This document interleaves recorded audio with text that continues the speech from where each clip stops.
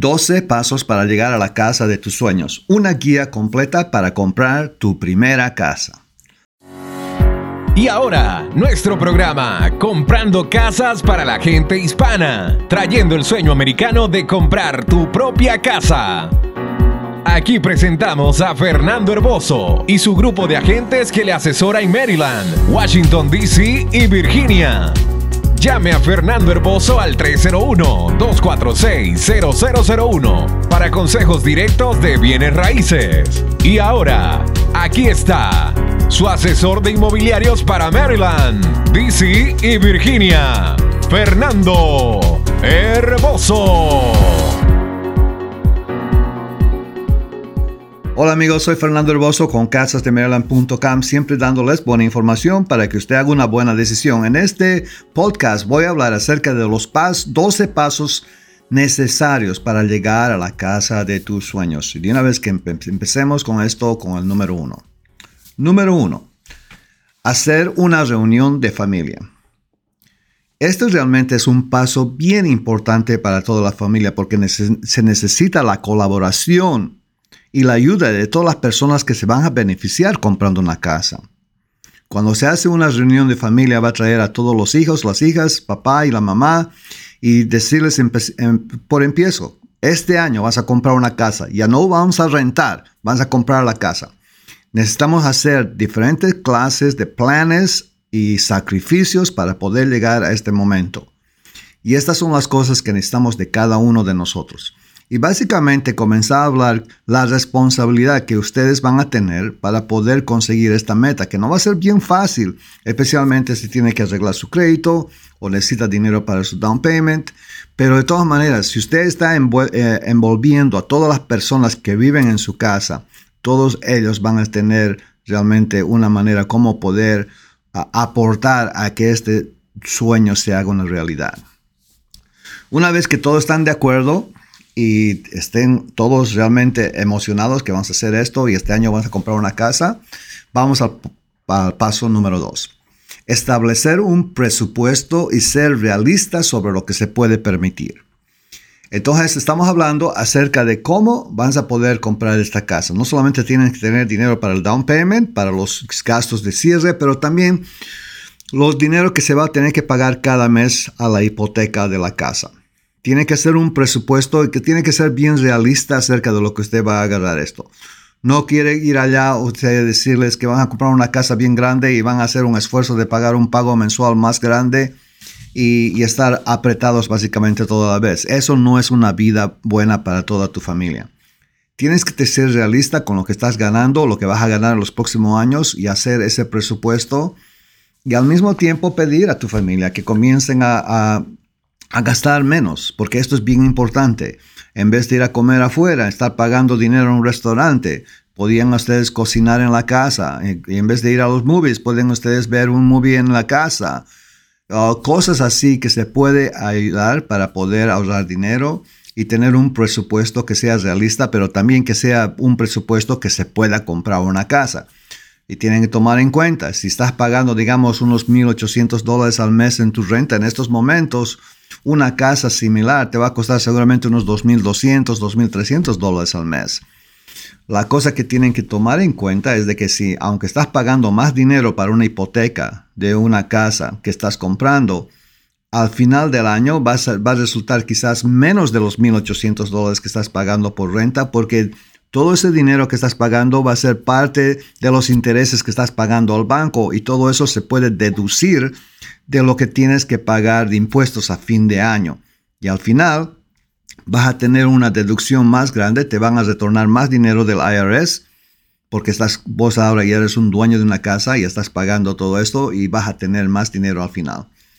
Tienes que tomar en cuenta ese presupuesto de cuánto usted puede pagar al mes y puede estar tranquilo. Número 3. Ahora sí, buscar un agente de bienes raíces con experiencia que puede guiarlos en el proceso. Una vez que ha sido la reunión de familia y más o menos tienen un presupuesto, ahí es donde tienen que encontrar una persona confiable que ustedes pueden llamar, que es un agente de bienes raíces que tenga experiencia, que pueda explicarles a ustedes todo el proceso para comprar una casa y asegurarse que ustedes tengan la confianza que esta persona va a hacer el trabajo para usted.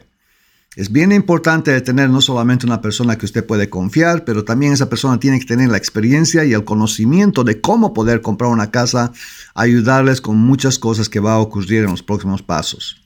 Es bien importante que ustedes puedan tener eso. Si ustedes están queriendo comprar una casa, por ejemplo, en el estado de Maryland, DC, en Virginia, con todo gusto nosotros podemos hacer una entrevista para poder ayudarles y ayudarle con uno de nuestros agentes que tenemos en mi compañía, de mi grupo, para poder ayudarles con esto. Pero siempre quiero darles esta clase de información, aunque no está viviendo en Maryland, DC, en Virginia.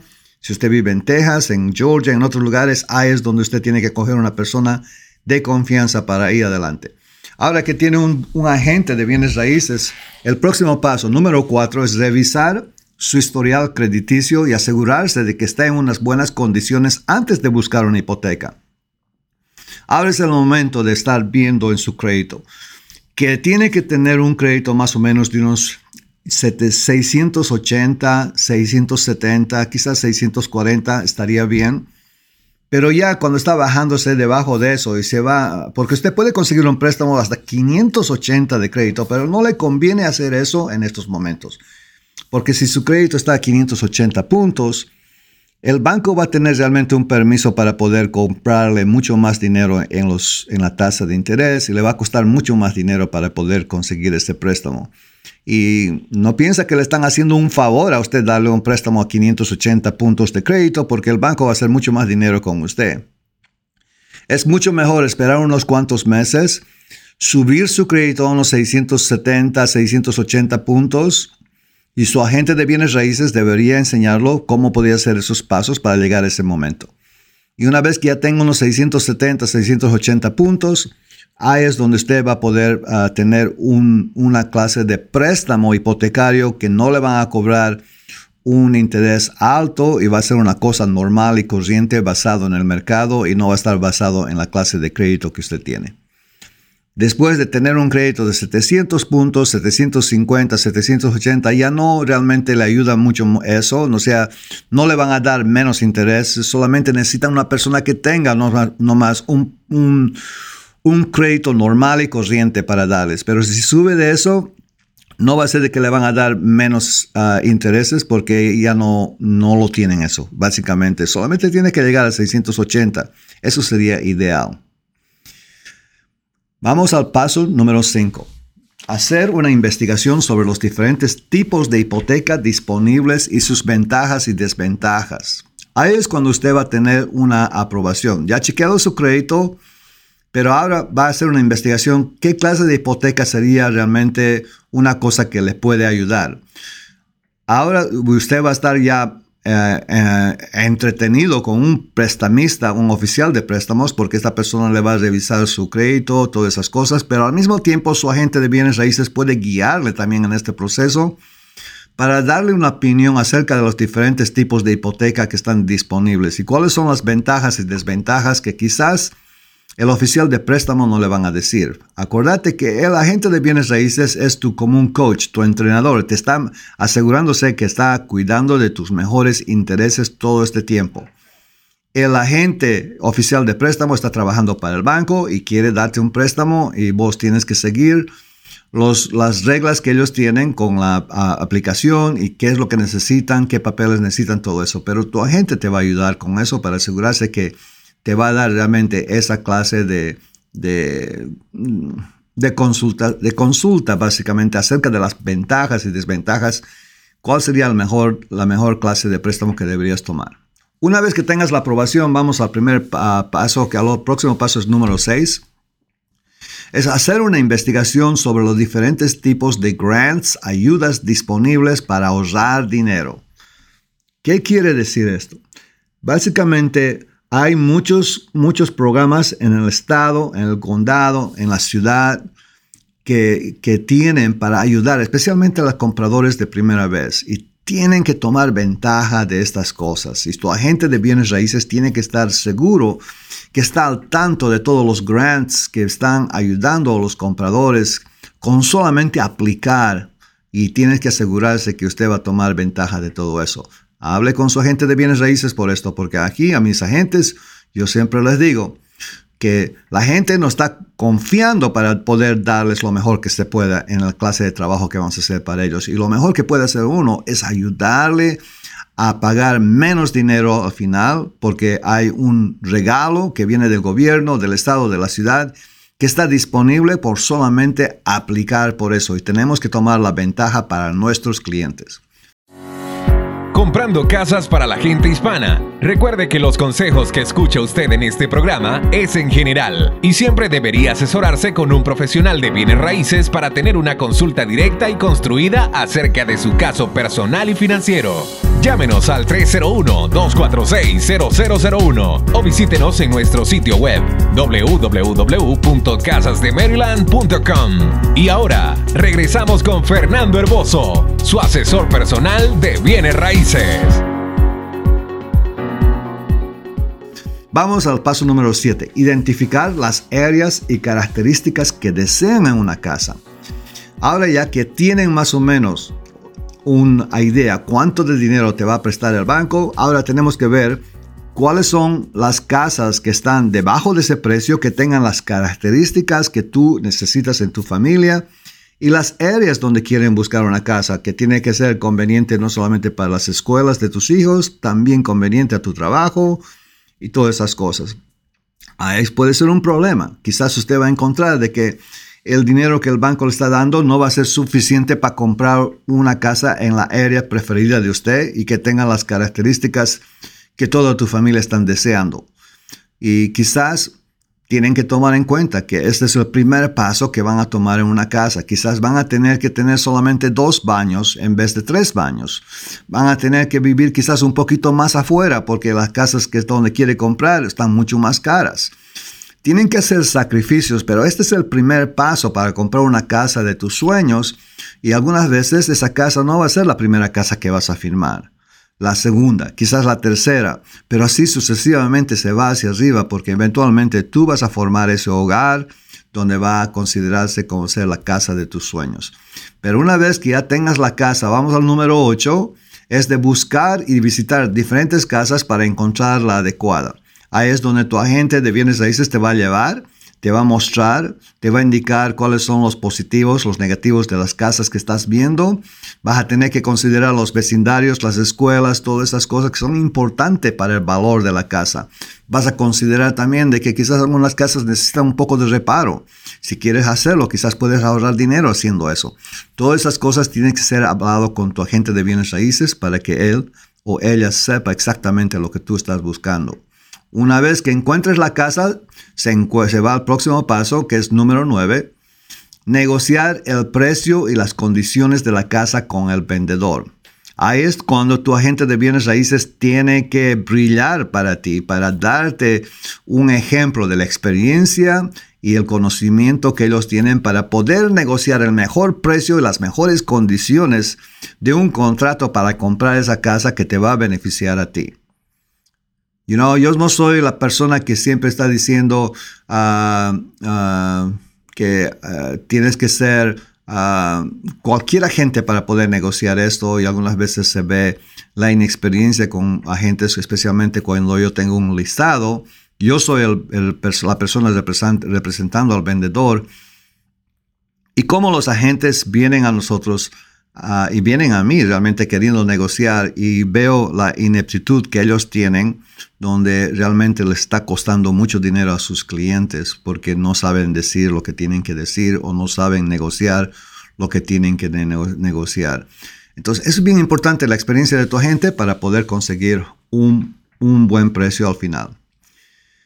Después vamos al número 10, obtener una inspección de la casa antes de comprarla. Esto es realmente lo que se va a hacer. Cuando estás haciendo un contrato, se va a poner una condición que se llama contingency en inglés. Es la condición del contrato. Sí, te queremos pagar este precio por esta casa, pero tenemos esta condición, que queremos hacer una inspección de la casa antes de finalizar esta compra. Y esta inspección de la casa tiene que ser con satisfacción al vendedor, al comprador de la casa. La satisfacción de que va a decir, estoy bien con esta inspección y ahora vamos adelante. el comprador de la casa va a poder decir eso para seguir adelante. Esa inspección es una manera como va a proteger a su familia, va a proteger a su bolsillo, porque en caso de que hay problemas en la casa después, eso le puede costar mucho dinero.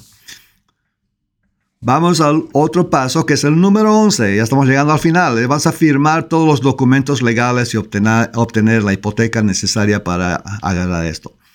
Y firmando los documentos legales, esto es realmente enfrente de un abogado, una persona representando el documento, representando al banco que está dando el préstamo, donde se va a asegurar que todo está al pie de la letra, que los vendedores tengan todos los documentos en orden y que los compradores y usted tenga sus aplicaciones y todo en orden, y después se va a firmar todos los documentos legales.